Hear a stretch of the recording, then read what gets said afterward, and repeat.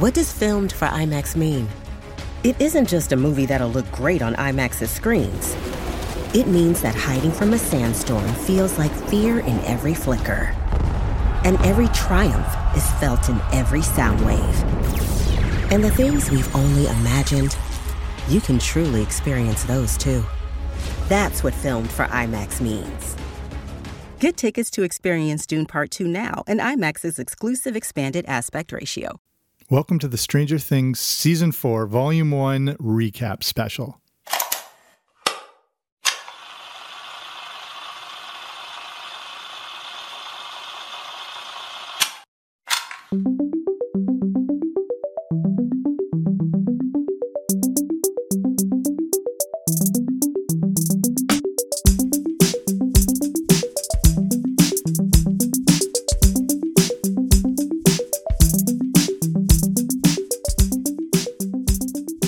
If Season 3 of Stranger Things was, say, Star Wars: A New Hope, Volume 1 of Season 4 is definitely The Empire Strikes Back.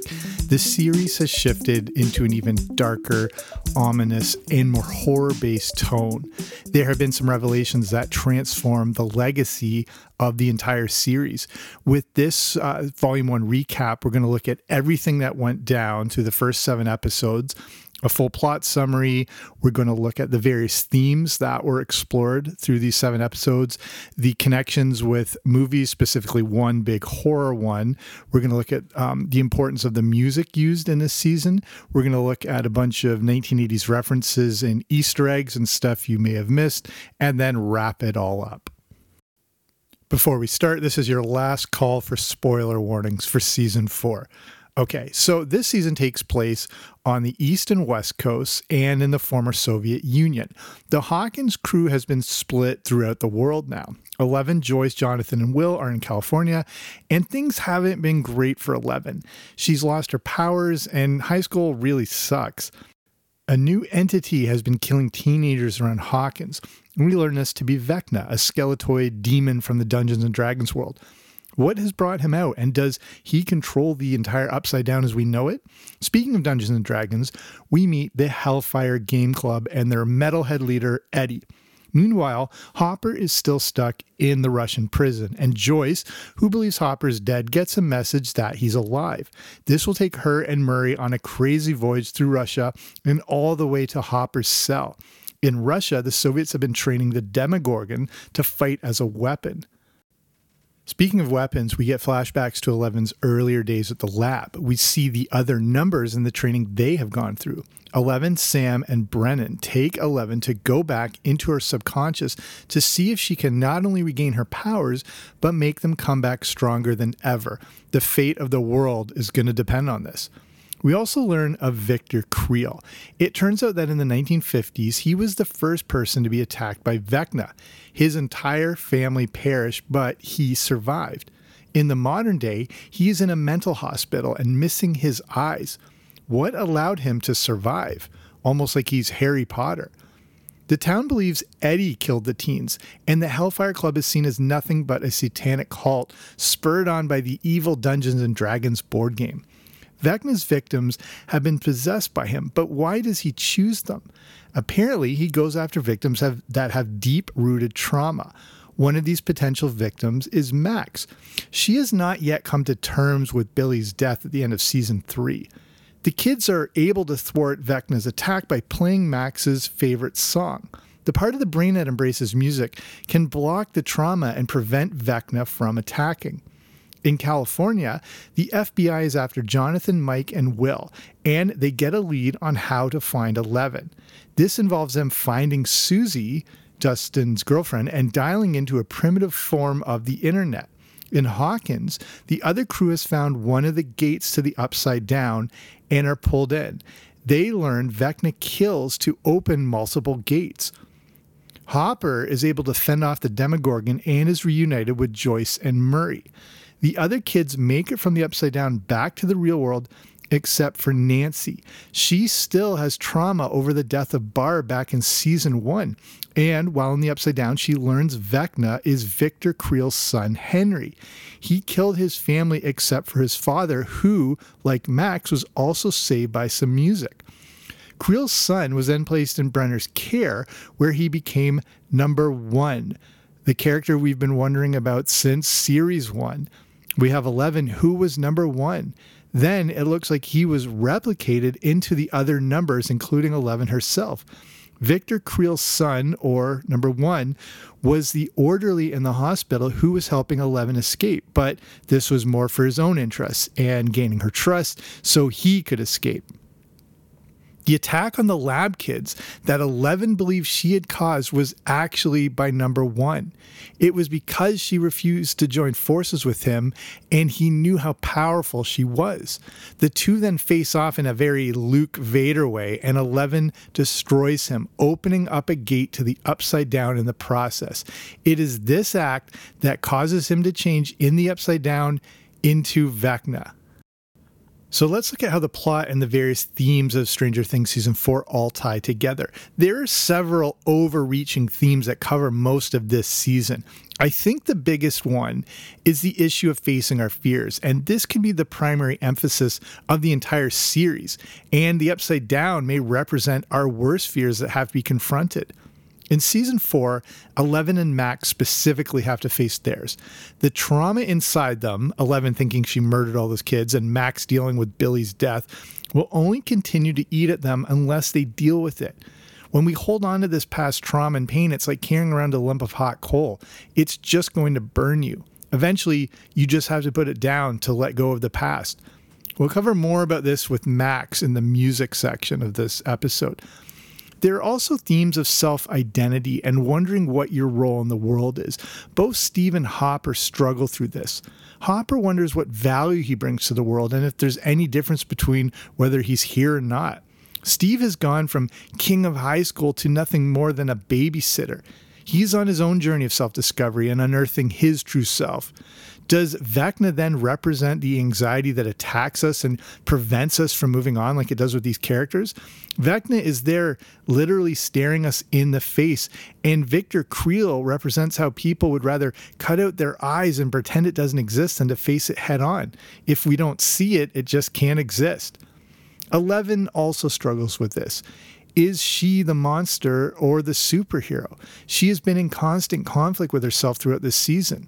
So, are we defined by our past? Is the past preventing us from moving on? Does it do nothing more than weigh us down? The episode The Dive deals with all of this really well. The characters not only dive into an actual physical lake, but have to take the deep dive to uncover their true feelings and issues. Just like diving into a scary lake in pitch dark, diving into our subconscious can be just as scary, but also like the characters, we just have to take that plunge. This is where Steve seems to rediscover his true self, and he's emerging as the leader again and not just Dustin's babysitter. We don't know what's at the bottom of that lake, but it could be the answer we've been looking for. We just had to go in head first. There are also the very simple love triumphs over evil themes that, every form of movie and TV show explores at some point. 11, believing she is a monster, has discovered her true past. Her mother was actually there the whole time and did love her. When she accesses this loving memory, sorry to get all back to the future here, the power of love is what enables her to defeat number 1.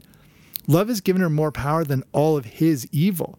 In her locked away memories was the truth. She is a superhero and not a monster. She just had to go deep into her soul to discover this.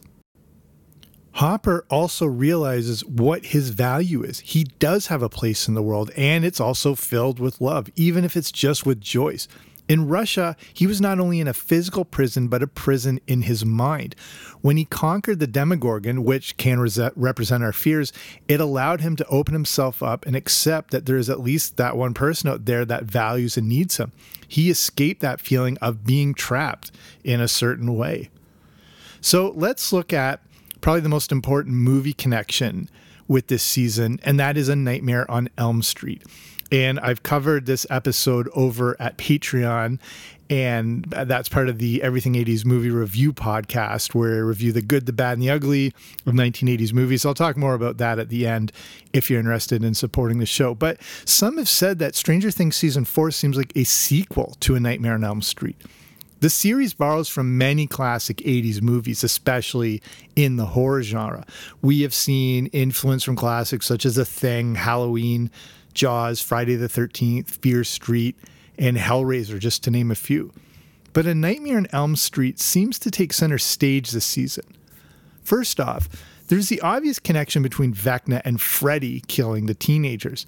The difference is Freddy killed them in their dreams and Vecna kills them in real life, but in their subconscious. And then there's the inclusion of Freddy Krueger himself, Robert Englund. Englund plays the modern-day Victor Creel. A Nightmare on Elm Street is a horror classic, and the style and premise of it work well when adapted for the Stranger Things world. The scene where Eddie's uncle tells of Victor Creel's origin seems taken right from A Nightmare on Elm Street, where another Nancy asks her mom all about Freddy. Season 4 is a shift to more horror, and A Nightmare on Elm Street is a perfect source material to influence it. I also feel a bit of Pennywise from It this season in Vecna, and of course, Pinhead from Hellraiser. The bullying scene with Eleven clearly evokes images from the movie Carrie, and the scene where Nancy and Robin meet Victor has a definite Silence of the Lambs imagery to it. There are also many Lord of the Rings references as the gang has to travel through the Upside Down just like it's Mordor. My favorite movie reference in this is War Games, which is also a massive influence on the Ready Player One book. The opening scene of Dustin and Susie changing his grade is a great homage to the 1983 classic. And then there's the phone number to the computer where we hear what sounds like an early dial-up internet. In that scene, Will even refers to War Games itself.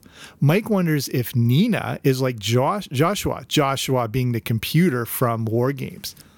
Movie-wise, I also saw connections to The Wizard of Oz with the flying hell bats or the demo bats, Friday the 13th, of course, The Evil Dead, Fast Times at Ridgemont High, Indiana Jones and the Temple of Doom, Star Wars, of course, that great line where Dustin says, "Never tell me the odds," just like Han Solo. Hey, it's Kaylee Cuoco for Priceline. Ready to go to your happy place for a happy price? Well, why didn't you say so? Just download the Priceline app right now and save up to 60% on hotels. So whether it's Cousin Kevin's Kazoo Concert in Kansas City, go Kevin, or Becky's Bachelorette Bash in Bermuda, you never have to miss a trip ever again. So download the Priceline app today. Your savings are waiting. Go to your happy place for a happy price. Go to your happy price, Priceline. Find a fresh take on a fall getaway to Wilmington, North Carolina and beaches. Enjoy hiking trails in a state park, fresh seafood with a side of live music, and fall festivals galore. Then live it up along the Riverwalk in Wilmington's historic downtown. With 3 island beaches, Carolina, Curie, and Wrightsville, and a vibrant downtown, you get the best of the Carolina coast all in one place. Plan your fall getaway at WilmingtonandBeachesVacation.com. But those are the important 1980s movies. Let's look at some of the 1980s music used during Stranger Things Season 4. And music plays a huge role in this season. The soundtrack of the show has moved away from the classic 1980s synth-based sound that was, more prominent in the earlier seasons. It's brought in more guitar and metal sounds. And there's also the use of a bunch of original songs. Here are some that I caught during the shows. There's Object of My Desire by Starpoint, Fever by The Cramps, Play With Me by Extreme. We hear Detroit Rock City by Kiss, You Spin Me Right Round by Dead or Alive, Rock Me Amadeus by Falco, Tarzan Boy by Baltimora, Psycho Killer, beautifully used in that scene with 11, that's by Talking Heads, Legless by Hitbone Slim, Hard Feelings by Al Kirby, Past the Duchy, of course, by Musical Youth. A lot of drug use in this series. Cutthroat by Survive. There's also some great inclusion of operatic pieces such as Il Mio Ben Quando Vera and the stunning The Window of Appearances from Act 1 of the opera Akhenaten. This super intense piece was the perfect backdrop to the revelation of One and the emergence of Vecna. So this opera comes from the Egyptian Book of the Dead, and it features a character that is both a corpse and a ghostly figure, basically Vecna. It's also about a pharaoh that rises to power and brings together Upper and Lower Egypt. This could maybe represent 11. And lastly, it's about 2 lovers coming together, which would have to be Hopper and Joyce. Then there's the song that seems to define this entire season, Running Up That Hill by Kate Bush. Thanks to Stranger Things Season 4, this song has now risen to the top of the iTunes charts despite coming out in 1985. This is the song that saved Max's life, and it's about conquering the hill in front of you. Max has to deal with her trauma regarding Billy, and it obviously takes a gigantic effort. She's been pushing it away instead of conquering it, and that's not easy, kind of like running up a hill. It's in front of you, and eventually you have to climb it. But once you get to the top, the journey down the other side is much easier. The lyrics of the song also talk about, quote, "And if I could only, I'd make a deal with God and I'd get him to swap our places," unquote. Max still feels guilty about Billy and is wondering maybe should it have been her that died. Max even runs through the upside down, similarly to how Kate Bush runs in the video for Running Up That Hill. So this song is everywhere right now. So let's look at some of the 1980s references and Easter eggs so far that I've caught. I'm sure much more will be revealed, but as of right now, this is what I've seen. There's not a ton of 80s references in this season as there had been in the previous one. This is because I think the series has developed into its own entity and it's taken its place in the popular zeitgeist. In the first seasons, the show needed to be heavy on nostalgia as a way to hook in viewers, especially, older ones. The past seasons have included more kid-friendly-ish themes and references from the 80s, like E.T., Star Wars, The Goonies, Ghostbusters, Back to the Future. The horror elements were still there, but this season, the overt nostalgia takes more of a back seat. That's not to say there aren't any, though. Dungeons and Dragons, which to me is the driving influence of the entire series, is once again a big part of Season 4. This time, however, they've referenced how the rest of the world was perceiving the game in 1986. If you grew up in the 80s, you know it was an era where there was a massive fear of satanic cults. Eventually, Dungeons and Dragons got linked into all this. A simple board game was seen as being capable of possessing and filling kids with evil. A few articles, which they use in the second episode, specifically from Newsweek, seem to be responsible for this sort of fear, and it caught on like wildfire. News reports filled the airwaves, and with only 3 networks on, every parent across the country seemed to become aware of this and started to freak out over Dungeons and Dragons. My own mother wouldn't let me have anything to do with this game, and the cartoon series was completely off limits. Was all of this backlash so the game could be used as a scapegoat so parents didn't have to take responsibility for their poor parenting? Should parents have been more proactive and involved in the lives of their kids? No, it's the game that was in the wrong. Here are a bunch of other 80s references and Easter eggs I caught. So we all saw the Magic 8 Ball. There was a Simon game, Max's Sweet Walkman, the Light Bright playing an instrumental part in this season. There's a reference of Ozzy Osbourne biting the head off a bat from 1982. We see movie posters for Jaws and The Endless Summer, references to Nintendo and Duck Hunt. I feel like the kids are the ducks being picked off by Vecna here. I was wondering, Nancy uses the name Rose when they go and lie their way in to meet Victor Creel. Is this a tribute to Rose from the Golden Girls and the late, great Betty White? We see the 1986 Masters. That was won by Jack Nicklaus. References to Thundercats. There's a shot of Courtney Cox on TV in what I believe is an episode of Family Ties. I think this may be a deliberate inclusion because Season 4 seems to have some homages also to the Scream movies in which Courtney Cox starred in. There's a Hulk Hogan card hanging in the taxi.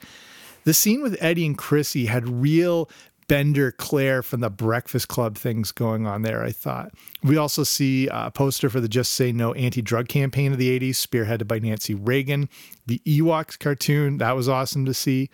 I love seeing things like people smoking on an airplane, which I remember, and that was just a normal thing back then, despite how horrifying that seems now. And like I mentioned, there are references to the very early days of the internet, not as we know it, and when Tim Berners-Lee began it into what it would become in 1989, but more as a network of computers running on a closed system. I also love seeing Nancy and Robin use the closest thing we had to the internet back then, scrolling through microfiche at the library. Kids, you'll have to ask your parents about that one. So that's a bunch of the stuff I caught. And like I said, with more rewatches and with more time, a bunch more will be revealed, and, things can update as they go. But those are the things that stood out to me. So I'll start giving some final thoughts here on season 4. And, it's a deep, intense journey, not just that the runtimes are longer, but like I said, it's more of a horror themed series this time around. Episode 7 ended with a twist that I don't think anyone could have seen coming. For years, everyone has wondered who number 1 was. Well, now we know, and we see his connection to the Upside Down and everything we know about Stranger Things. This had a real Tom Riddle, Voldemort, Harry Potter feel to it, but we know Vecna, number 1, will probably want to stop at nothing to find and destroy 11. She is regaining her powers, uncovering her true self, and could possibly be stronger than ever. So does Vecna just represent the general of the Mind Flayer, and the more gates that he opens up, the more power he gets in the process of destroying 11, either by himself or through the Mind Flayer? Will 11 be powerful enough to take down both Vecna and the Mind Flayer? To sum up Volume 1 of Stranger Things Season 4, we all have to let go of our demons, whether they're real or imagined. Will the characters of Stranger Things be able to? We'll find out on July 1st.